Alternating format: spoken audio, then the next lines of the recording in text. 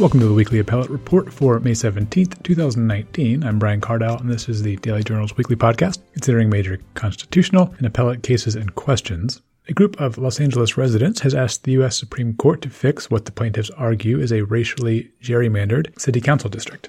More precisely, in a petition for review filed in March, they've requested that the High Court reverse a summary judgment grant to allow the constitutional claims to be aired at trial and to allow the plaintiffs to question city officials as to their motivations in redrawing the district in question.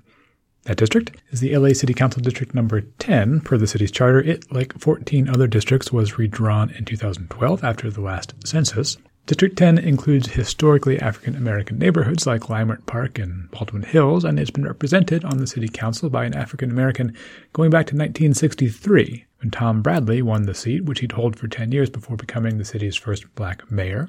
But today it's a racially diverse district. Before the last redistricting, its citizen voting age population was 37% African-American, 28% Hispanic, 17% Asian, and 16% white. Early on in the redrawing process, one member of the Citizen Redistricting Commission tasked with District 10's redraw emailed fellow commissioners to stress that he sought to bolster the African-American voting bloc in the district, ensuring it would continue to elect black representatives.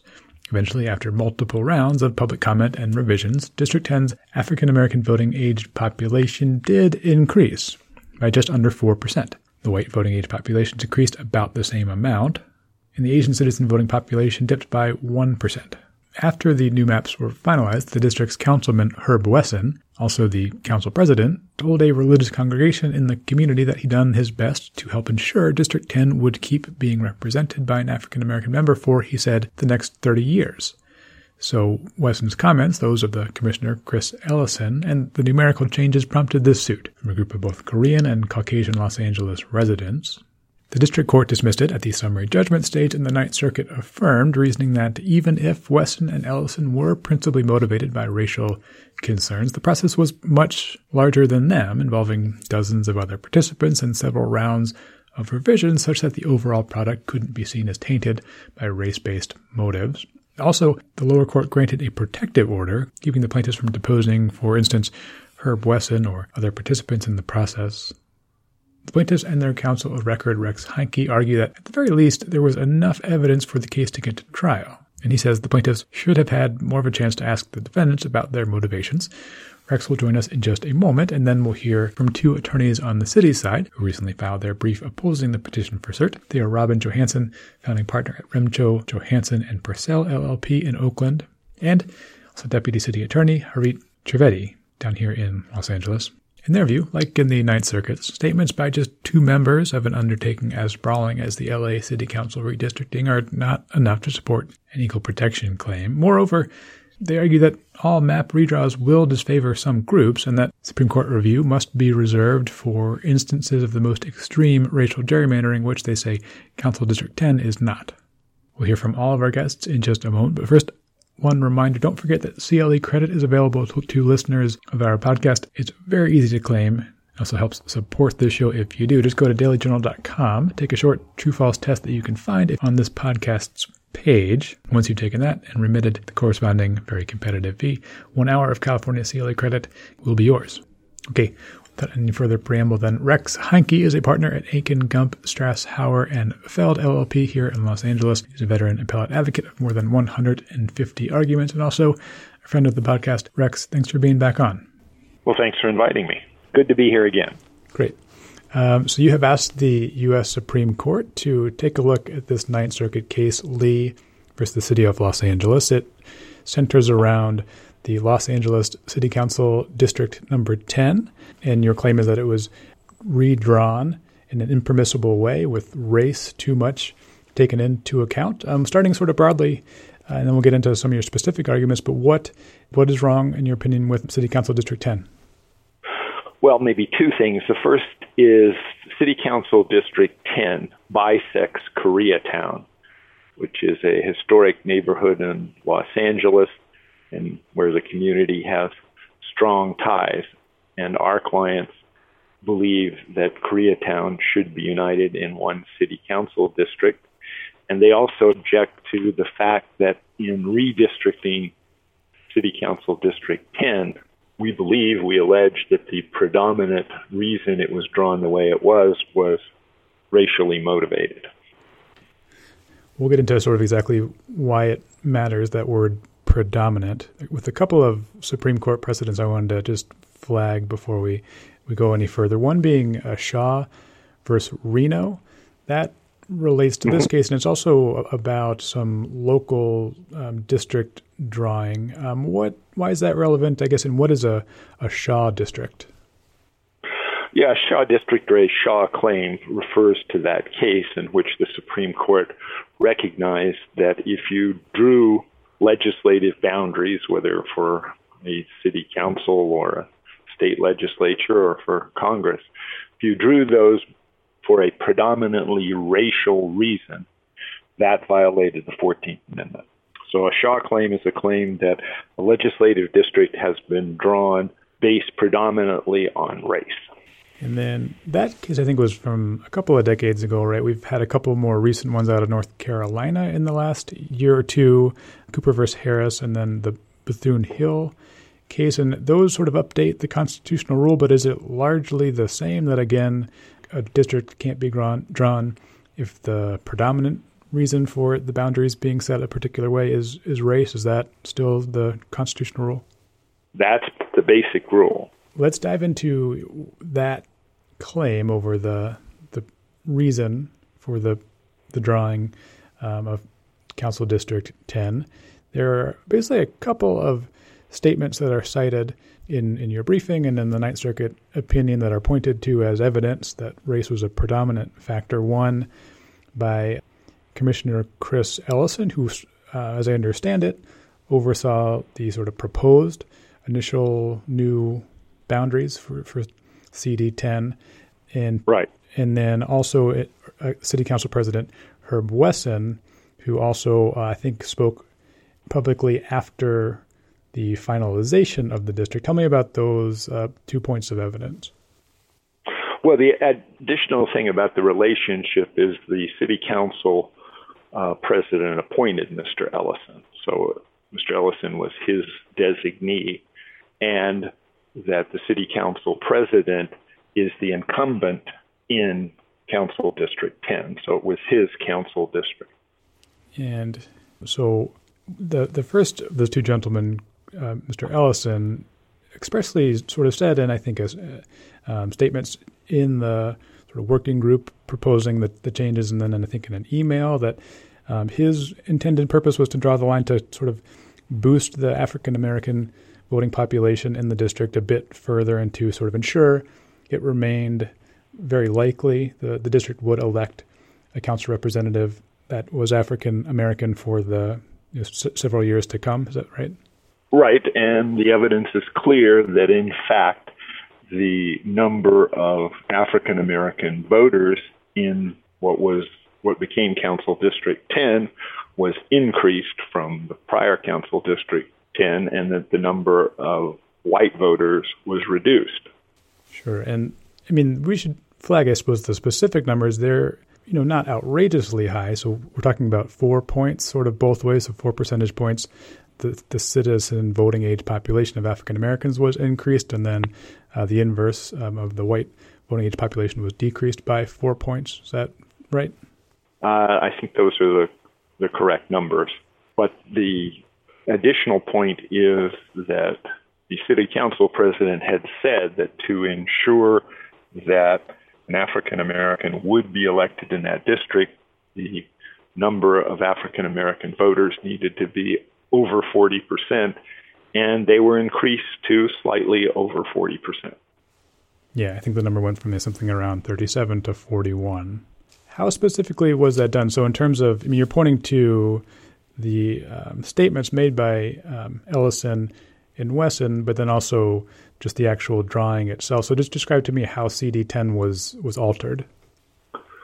Well, essentially, there were a number of alterations, but the essential alterations were that on the southern side of the district, a number of historically African-American neighborhoods were added to CD10, and on the west side of CD10, a number of predominantly Caucasian neighborhoods were moved out of CD10. In the Ninth Circuit's view, so you've been on this case for a while, the Ninth Circuit heard the claim and affirmed a summary judgment grant against your clients, finding that, okay, race was pretty clearly a factor here, but not the predominant one. And they cite the fact that, okay, we have Ellison and Wesson making pretty explicit claims that race was their motivator, maybe even their predominant motivator, but they're only two parties in a group effort that also involves the public that is commenting on proposed maps that go out and come back and get altered. And so you have, I think, a proposal that Ellison had headed that boosted the number of the African-American voting age population by closer to 7 points. That gets diluted back to 4 from the original intent. So, you factor all that in, and there are other factors. So even if these two members have predominantly race on their mind, you couldn't say the whole project was about race. What's your response to that reasoning? Well, there are two things I think that are important. The first is this is summary judgment. And you're right, the district court granted summary judgment against our clients, and the Ninth Circuit affirmed that. But on summary judgment, the court is not supposed to weigh the evidence. The court is only supposed to determine whether there is a triable issue of fact. And we submit that with the evidence that we offered, there was certainly a triable issue of fact as to what is the predominant reason for the decision. Also, the fact that there are a whole bunch of other people involved in this doesn't prove or disprove our contention, because the city offered no evidence as to what their motivation was or why they did what they did. It simply said this is what they did. And that brings us to the other big issue in this appeal, which is we wanted to take discovery of those people and ask them why they did what they did.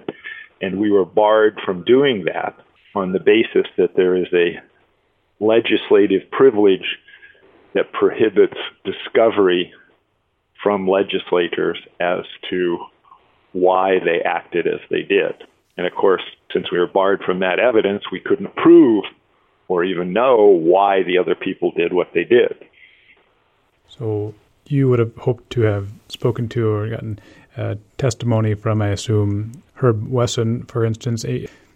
Who other among the central parties in this? Well, we would have deposed other people on the city council members and maybe members of their staff. We asked for documents from them and so on. We were prohibited from having any discovery of any of that information. Right, so the district court granted a protective order, and so you Correct. Largely relied then on those two statements we've already spoken about, which were made in public and in sort of in communications throughout the earlier process. A couple of questions on that legislative privilege question. So there are basically two questions that you're putting before the U.S. Supreme Court. We haven't really clarified them yet. Neither one of them is that you're asking the Supreme Court to say, okay, hey, CD10 is definitely an impermissibly drawn boundary that breaks the Equal Protection Clause. You're saying that summary judgment standard used was improper, and also that the court should have let you depose some of these individuals, right? Is that those are two questions? Those are the two questions. And specifically, okay, as to the legislative privilege one, you say there's some tension in existing Supreme Court precedent between two cases basically that say, I guess, in your view, disagree with how big of a burden it is for plaintiffs to get testimony from local, state, right. and local officials that have other sort of things to do, and so how big of a burden is it? There are two cases. One is called Village of Arlington, and the other one is called Gillock. In Village of Arlington, the Supreme Court said in dicta that legislators should seldom have to testify about their motivation. In Gillock, the federal government was criminally prosecuting a state legislator who claimed the legislative privilege and said, I don't have to testify about my motivation. And the Supreme Court in that case said that when there's an important federal interest involved, then any legislative privilege doesn't exist, and you should be able to question the legislator about his or her motivation. The Ninth Circuit relied on the first case. We say that was error, but what we're asking the Supreme Court to do is to explain when one of those cases applies and when the other one applies. As we say in our cert petition, they are in tension, to say the least, since one seems to say there is no legislative privilege when there's an important federal interest involved, and certainly legislative districts that are not racially drawn is an important federal interest. And Village of Arlington, which seems to say, again in dicta, but says that you can seldom depose people, legislators, about their motivation. And the cases don't cite each other. One policy argument that the Ninth Circuit cited and that the other side has also is that, that reasoning from Village of Arlington Heights sort of makes sense in that legislators are definitely always going to be talking about some pretty hot button and sensitive topics. And, you would want them to feel pretty free to have robust argument to put forward, all sorts of different views and come to the correct conclusions, not feel constrained thinking that, they'll be asked later, what were you thinking before this bill came out? So what is your response to that argument that it is a pretty intrusive thing to have legislators always thinking they might be called into a deposition room a couple years later and ask them, what arguments they were making in a legislative chamber? Well, at least two things about that. The first is it's not our position that you can file a suit like ours and then go and depose every legislator that was involved in the case.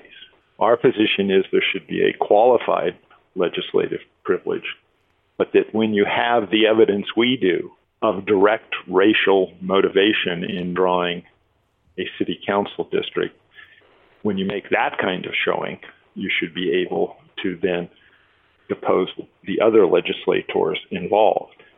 So we're not saying there's never a privilege or a barrier to this discovery. We are saying that when us or someone else who's made a substantial showing of improper motivation for drawing legislative districts, then discovery is and should be permissible. You say you've made something of a showing, and one other question I have about this privilege argument is, I guess, how much showing do you think you would get or would even need to get? I mean, the intent of at least these two parties, Ellison and Wesson, is, manifestly pretty clear. They both said they're not hiding the ball. They're saying we're trying to draw this district to make sure it elects an African-American leader. So, it seems like you kind of have the evidence that you would need, or that any sort of further evidence would just it wouldn't be any more explicit in terms of intent. I guess, what would you be hoping to find?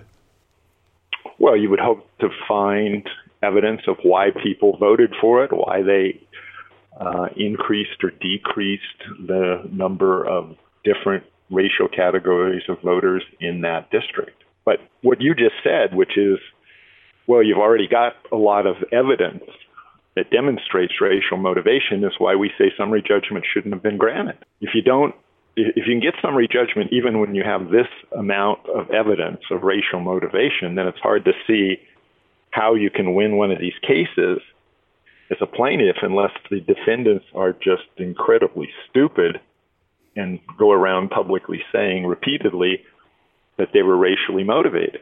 Because the effect of this decision is to say, one, you can't depose people about this, legislators, so you can't get evidence from them. And even if you have some evidence because they did speak publicly, that's not going to be sufficient because we're going to deny your motion, going to grant summary judgment against you because you don't have enough evidence. But we can't get enough evidence if we can't talk to the other people who are involved in the process and who the Ninth Circuit points to and says, oh, well, all these other people were involved, so the process wasn't racially motivated. The question we have is, how do you know? So to that summary judgment standard question, that's the other main one that you put before the Supreme Court. And this might get a little bit in the weeds, but you say the standard was misapplied based on a Supreme Court precedent, Hunt versus Cromartie. Could you unpack that for me a little bit? What's that claim? Well, it's just the Shaw claim. It's one of the cases that has interpreted Shaw and what the standard is. But what that case basically says that motivation is ordinarily a factual question that cannot be decided on summary judgment. And that's exactly what our position is, that when you have some evidence of the motivation that was improper, and we have other evidence besides the statements from these two people, but they're certainly the clearest evidence that we have. But when you have that kind of evidence, then we submit, and we think that's what that case says, that you can't grant summary judgment. Some of those other factors involved in redistricting that are permissible are ones that can sort of sound similar or bleed over into racially motivated factors, like keeping historic neighborhoods together. CD10 has been a historically African-American district. It includes Leimert Park, sections of Baldwin Hills, neighborhoods, that have historically been African-American. And so, how do you argue that, okay, clearly this is a race-motivated issue, and it's not just a trying to keep neighborhoods together issue, which is, like a kind of one of those things you want to be doing when you're drawing council districts? Well, certainly a factor and a permissible factor is to try and keep neighborhoods together. That's part of our contention about Koreatown.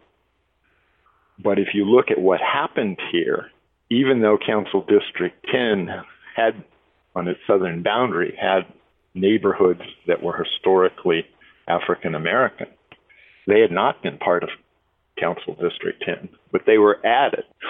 And neighborhoods that had been part of Council District 10 on the west side that were largely Caucasian were removed.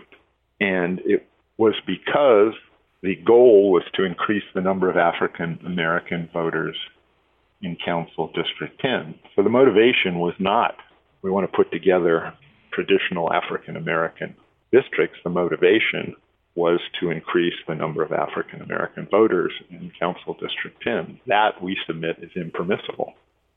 And one other main counterargument in the city's briefing is that, redistricting is a pretty, messy process and one that is going to involve a lot of different numbers and statistics that folks could, point to in lots of different maps and say, here's some evidence that this ethnic group's representation went up a few points or down a few points.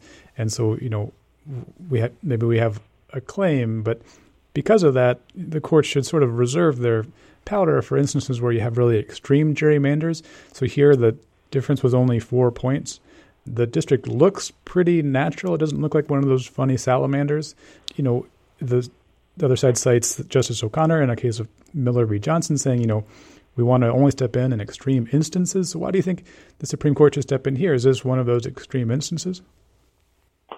I think so. When you have the kind of evidence we presented, and especially when you're talking about summary judgment, there's no doubt, absolutely clear that the motivation of the city council president and his designee on the redistricting commission had one motivation and only one: to ensure that that district was African American for decades, and that they expressly sought to fulfill that goal by increasing the number of African American voters.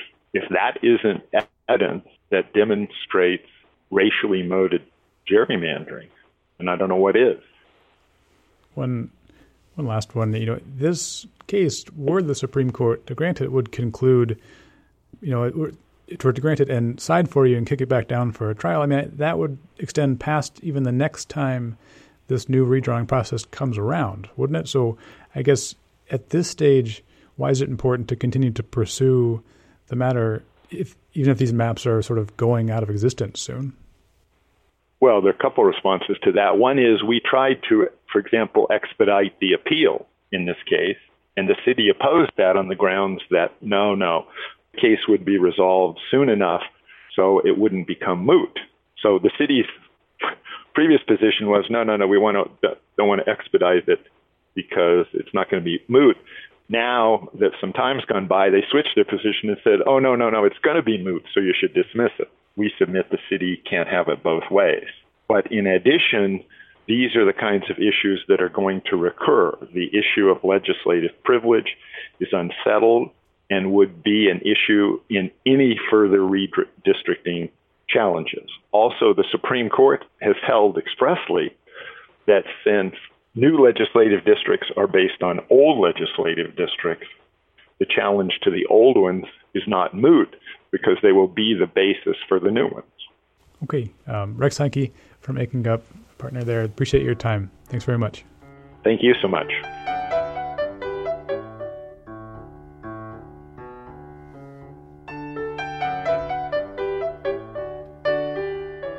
Before we hear from our next guests, one other reminder to listeners. Hopefully you have found this out by now, but we are available on iTunes and the podcast app and a variety of the streaming media avenues. So find us there by searching for Weekly Appellate Report. Doing so and subscribing to the show, rating us, reviewing us is all tremendously helpful as it lets other folks find the program. Now to hear the city's point of view, I'm happy to welcome in two attorneys in Los Angeles' corner here. First, welcome to Robin Johansen, founding partner of Remcho, Johansen & Purcell in Oakland. Robin, welcome to the show.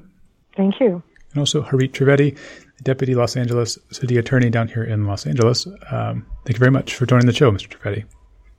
Oh, thanks for having me. To start out, I've just spoken with Rex Heintke, who presented certainly a different framing about this case than I imagine you guys have of it. Harit, can I ask you, broadly speaking, and then we'll get into a few of the more specific arguments, why the Supreme Court should not jump in and grant review in this appeal?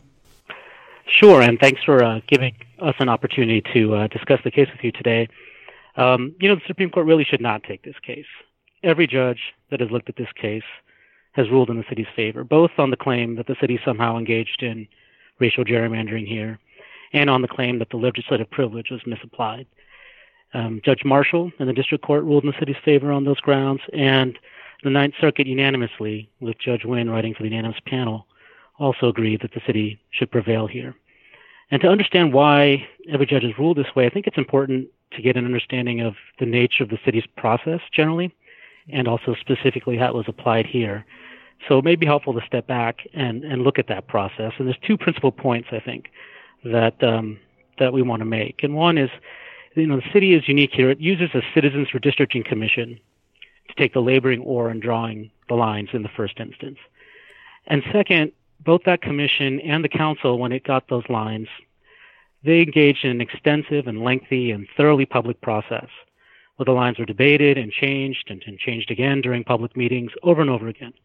And at every turn, the focus was on traditional redistricting criteria: healing neighborhood splits, reducing population deviation, keeping compact districts.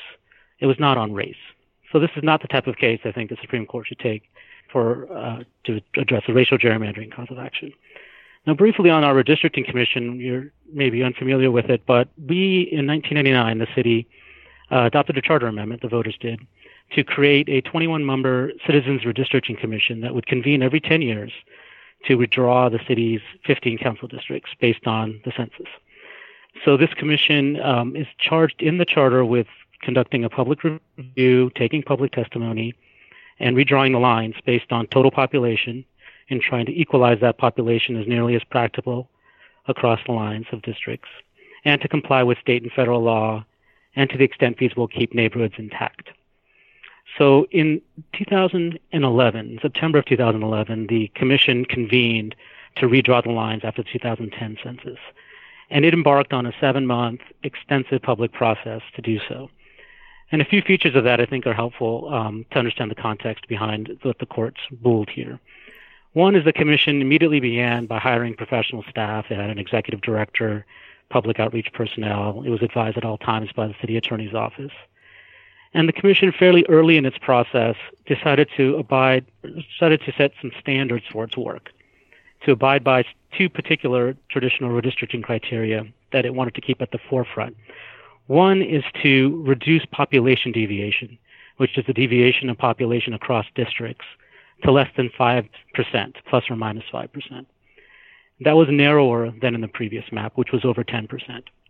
And second, the city now has a group of neighborhood councils that are enshrined in our charter. And there were 95 neighborhood councils that had been formed when the commission began its work. And the commission decided that these neighborhoods should be kept together to the extent feasible, and set out a goal of keeping 2/3 of them together.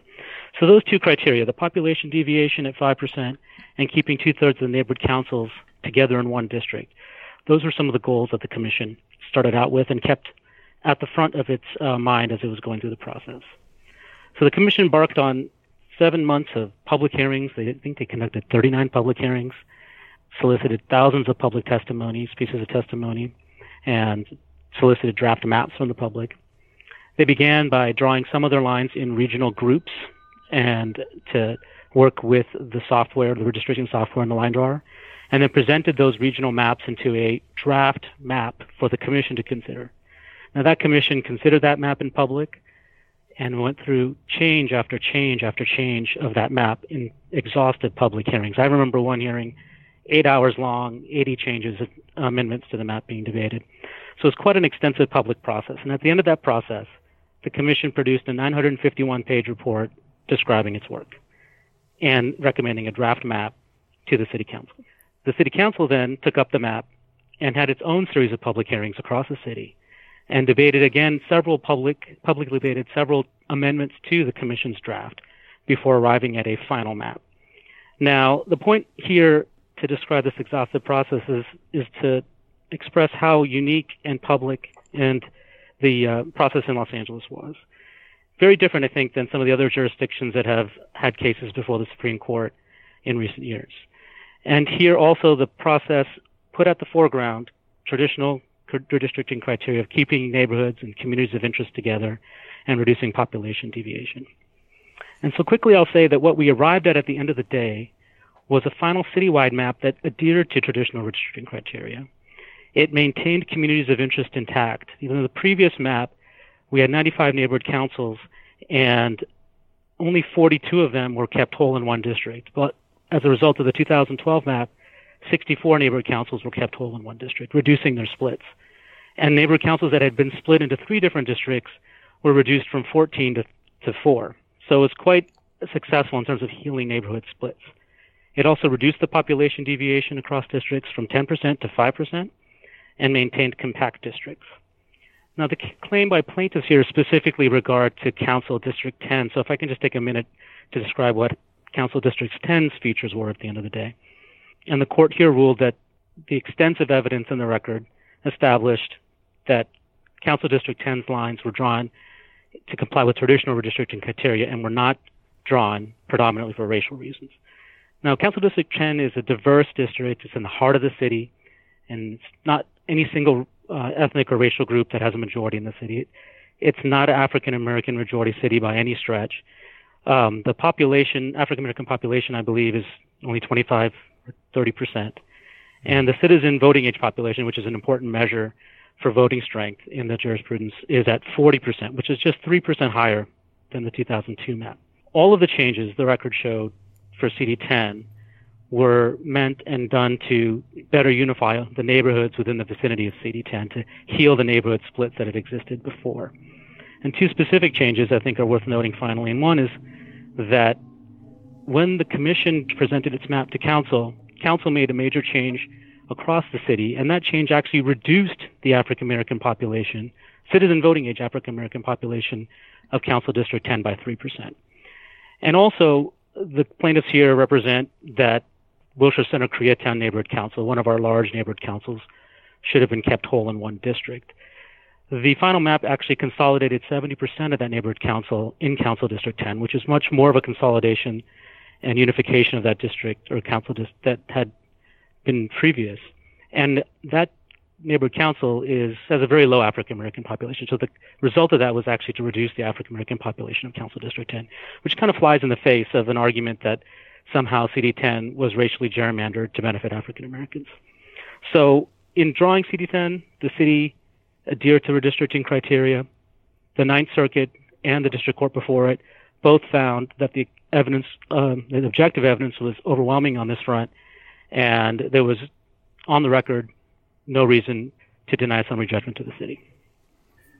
all of that seems to say, describing the sprawling process that ropes in a lot of participants, both city officials and the public, goes along with what the Ninth Circuit is saying, that even if you do have these two participants, Chris Ellison and Herb Wesson, that have explicitly noted that, one motivator, and it seems not unfair to say perhaps their predominant motivator is ensuring African-American representation and an African-American leader for CD10 for the foreseeable future. Even if that's the case, there are just so many other factors and participants that you couldn't say that even if those two folks had the predominant motivation that was race-related, that wouldn't mean the overall final product was racially drawn. Is that a fair summation? It's fair. I think that, the Ninth Circuit and the District Court before it got it right here. On the one hand, you have this mountain of objective evidence showing the reasons why and the proper reasons why the lines were drawn the way they were. And plaintiffs come with two statements, one from a commissioner of the redistricting commission that was made early in the process, and another was from Council President Wesson, who made a statement to some constituents after the final map was adopted.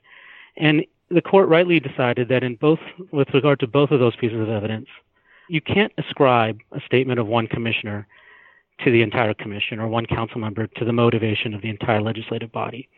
And, with the commissioner, you had also a situation where he made a statement early in the process, but then subsequent to that statement, the map that the commission debated was publicly changed over and over again. And the Ninth Circuit found that highly relevant, that there was a subsequent public vetting and several successive changes to the map after that statement was made. So, and one of the larger changes, frankly, when the map went to the council, undid some of the changes that commissioner wanted to do. So I think that evidence was highly relevant to it. And with regard to Council Member Wesson's statement, you have to look at that statement in context. It was after the fact, and he was speaking to a specific community, a group of African American clergy who were expressing concerns with the final map and explaining to them what he wanted to convey to them about the map. And the courts have held that type of post hoc political statement or rationalization to constituents is not highly relevant. And what is relevant here is what the council actually did, which was take a commission map and reduce the African American citizen voting age population in CD10 of that map by 3%, which objectively reflects that there was no racial gerrymandering going on here. And Brian, this is Robin. I think that it's important to contrast the evidence in this case with the evidence in almost every Shaw case that the court has ruled on.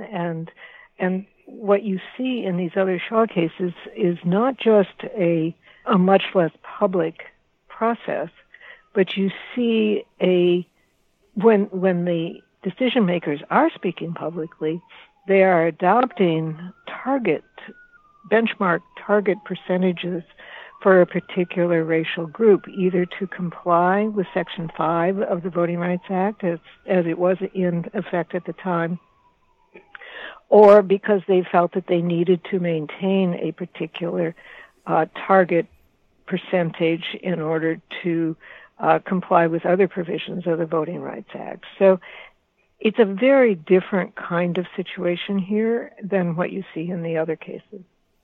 Sure. One thing that strikes me from the plaintiff's petition and from speaking with Rex Heinke is that even, assuming just the qualm is not necessarily that the court didn't agree with the plaintiffs that this CD10, this district was racially gerrymandered, but just that the court decided it at the summary judgment stage, notwithstanding the evidence that the plaintiffs have put forward, the statements of Ellison and Wesson. Harit, why, in your view, isn't that evidence just enough to let the court at least go to trial on these claims? The court here, and Robin can jump in on this one as well, the court here properly has applied the standards for racial gerrymandering from the Shaw versus Reno case and more recently articulated in the Bethune-Hill case. And I think the answer to your question really is the proper application of the standard here is that you you need to show that race was the predominant factor in drawing the council district boundaries.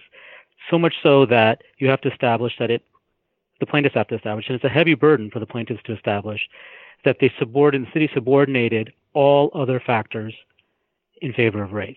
And the record here, as the Ninth Circuit exhaustively reviewed, simply did not have enough in it to even come close to making that showing.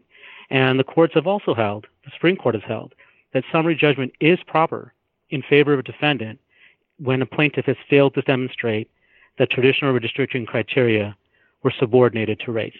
And that's just the conclusion the court made here. It looked at the body of evidence, the mountain of evidence on one side that was objective and verifiable and largely uncontested regarding the lines of CD10 and how they comply with traditional redistricting criteria. And on the other hand, they looked at two statements, essentially, at various stages of the process and analyzed all of that. And the courts, all of them unanimously, the district court judge and then the Ninth Circuit, held that that was not sufficient to survive summary judgment. And I think that is the correct ruling here. You can't have a situation where you go to trial on every single shot claim. If a trial is warranted on our claim here, or this claim here, then I think there's never going to be summary judgment resolution of a shot claim. This set of facts is pretty strong. And one thing I want to echo of what Robin said, the court also looked at and took into account not just the justifications put forward in the commission report and by the council for drawing its lines, but the process was important here. This is a unique situation, I think. We had an extensive, almost unprecedented public process for a local jurisdiction in drawing our lines here. And the number of hours that the commission spent in public debating the lines and the number of public meetings and the public review and vetting of all the changes that the commission and then the council made, I think that went a long way to give confidence to a court that the process was proper here and the lines are drawn for the right reason here, and this case is not appropriate to go further than summary judgment. Robin, could I ask you, one, we've spoken about the evidence supporting the city's side here. One central claim, and also a question now before the Supreme Court in the plaintiff's petition, the petitioner's petition, is that more evidence should have been allowed discovery for the plaintiffs. So Rick Sankey contends he should have been able to ask, for example, Herb Wesson, he is the city council president. He says after the fact to members of his community that the intent was to make sure CD10 had an African-American representative for 30 years. And he said to that community, we have successfully done that. Rex says we should be able to depose him and ask him what, was his true motivation? What was the motivation of the other commissioners? Why was the Ninth Circuit correct to say, nope, that protective order was fine. Plaintiffs don't get to, in this case, ask questions of those folks? Well, there are two pieces in that question that need to be kept apart. They're related, but the first question is, what could they ask? And that gets into the privilege issue. But the other question, and the one I think that you're asking, Brian, has to do with the very well-developed body of law about not deposing high-ranking officials unless the plaintiff can show that there is no other way to get the evidence.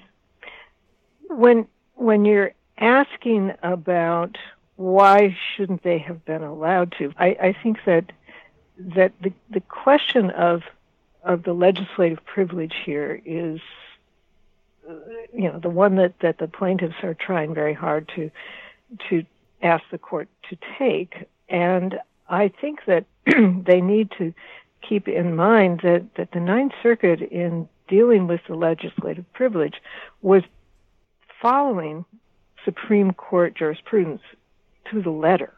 What it was doing was to follow the court's opinion in Village of Arlington Heights versus Metropolitan something commission, and there the court made it very clear that you just are not supposed to be in a race case asking decision makers, legislators, about their motives. You're not to bring them to the stand. The court said that the evidence that should be used to prove racial discrimination should consist of three things: the historical background of the ordinance, the sequence of events leading up to it, and whether the body departed from procedural or substantive norms. And they said only in the most extraordinary instances should you call a legislator to the stand, and even then, testimony may be barred by privilege. Well, the Ninth Circuit said you have not shown that this was an extraordinary instance. You have not shown that there was enough evidence to justify calling these legislators to the stand. And remember that, as Harit said, the Supreme Court has looked at these redistricting cases as very sensitive, and rightly so, because in Miller versus Johnson is the case that I think the court made it most clear. But the court there talked about how difficult it is to be aware of racial considerations, which, given the Voting Rights Act, you must be, and being motivated by them. And that distinction may be very difficult to make. It also talked about the sensitive nature of redistricting, and it said these things put together require courts to exercise extraordinary caution in adjudicating claims that a state has drawn district lines on the basis of race, and in determining whether to permit discovery or trial to proceed. Well, that's your summary judgment issue. That's where the court is saying you need to use a great deal of caution in determining whether to permit discovery or a trial to proceed on these redistricting cases. So when the plaintiffs say that that this is a race case and therefore important interests are at stake, we need to put that in the context of these redistricting cases, and we need to remember what Harit had said earlier, and that is, if a case like this, if an allegation that two members out of the 37, there were 37 total decision makers on this record, that two members talked about race and may have been motivated by that, then every case is going to go all the way to trial. And there will be no caution exercised here on these cases. So I think that the important thing that the court should be looking at, the Supreme Court, in trying to decide whether to take this case is in the context of all of our redistricting jurisprudence. Do we really want to unleash this kind of discovery and this kind of basically attack on every redistricting that's going to happen? And there are thousands of them that will happen after the 2020 census data come out. Thousands. Because every state and local city council, every state legislature is going to have to redraw its lines. And somebody's going to be unhappy with those lines. So that is inevitable in the redistricting process. So what this court, I think, needs to look at, and what I'm sure it is looking at, is, wow, do we really want to open that up so that really this redistricting task, which is primarily a political one, becomes so weaponized with litigation that it cannot be accomplished. Could I just ask you one more sort of follow-on to that, Robin, and Harit, also feel free to jump in. So if the Supreme Court should really only step in extreme circumstances, I know this sort of goes beyond the four corners of this case, but what are those extreme circumstances and what separates this case from those? If the Supreme Court says, well, here there is some statements that sort of sound, pretty much like predominant race considering. So, maybe this is one of those extreme circumstances. What separates this case from those extreme cases that you're saying need to be the ones that are reserved for review? Well, I could take a first crack at that. And that, Sure. I think of two things in our situation that make it not the extreme case. And it's ones we've articulated already. It's one that the city is engaged here in a public process through a redistricting commission composed of citizens, and then the city council itself in public hearings drawing the maps in open session, compliant with the Brown Act and all other open meeting laws. So that distinguishes our situation from what I think is going on in some of those cases coming out of Virginia, North Carolina, et cetera, where it's really legislators and a line drawer in a back room with no public hearing except at the very end. I think that's a signal to the court that this case is different than those cases. The public nature, I think, is the largest reason why our process is different. And then the utilization of a redistricting commission, I think that does make a difference between our situation and other situations out there. And finally, I think a court could look at, although the court has held that a plaintiff does not need to show that traditional redistricting criteria are incompatible with racial gerrymandering, I think the compliance with traditional criteria is important. And a court will be able to look at a map and see whether it complies with compactness, with keeping communities of interest together. It'll look at shape. It'll look at other things like that as signals for something gone awry. Here in our situation, we don't have that at all. We have a compact district. We have one that's keeping neighborhoods together at a greater extent than ever before, and that's reducing its population deviation. I think without those types of signals, I think a court should let the policymakers make their decision. I think if those signals are the other way, if there is some departure from traditional criteria, if there is a non-public process, if there's process only conducted just by legislators, I think those are the types of signals to the court to take a second look. But those don't exist here.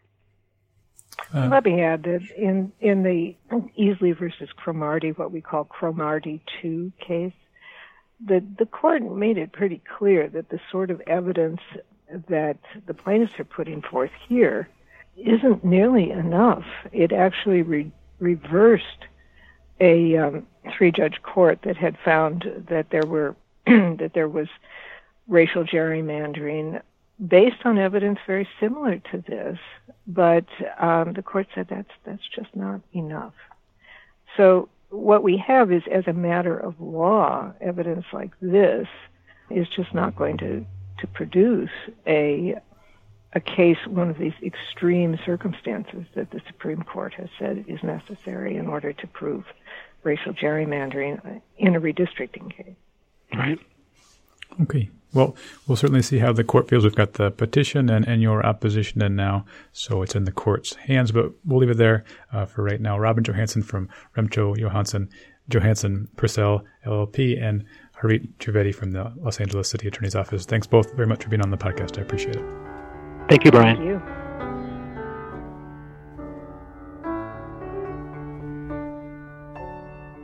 And that's our show for May 17th, 2019. Thanks again to all my guests, Rex Heinke, Robin Johansson, and Harit Trivedi. Also, thanks to my production staff here, principally Nick Perez, and thank you for tuning in. It is greatly appreciated. Don't forget two things. One, CLE credit is easily available for listeners of the show. Find it on our site, which also is a great resource for all sorts of other CLE options. But for a CLE based on the show you just listened to, just find that show, dailyjournal.com, look for the podcast section, take a short true-false test, remit the fee, and 1 hour CLE credit is yours. Also, don't forget to find us at Weekly Appellate Report in the podcast app, iTunes, and various podcast streaming avenues you may use. Doing so helps other folks find the show, and also rating and reviewing us. I'm Brian Cardell. Look forward to speaking to you next Friday. Have a great week.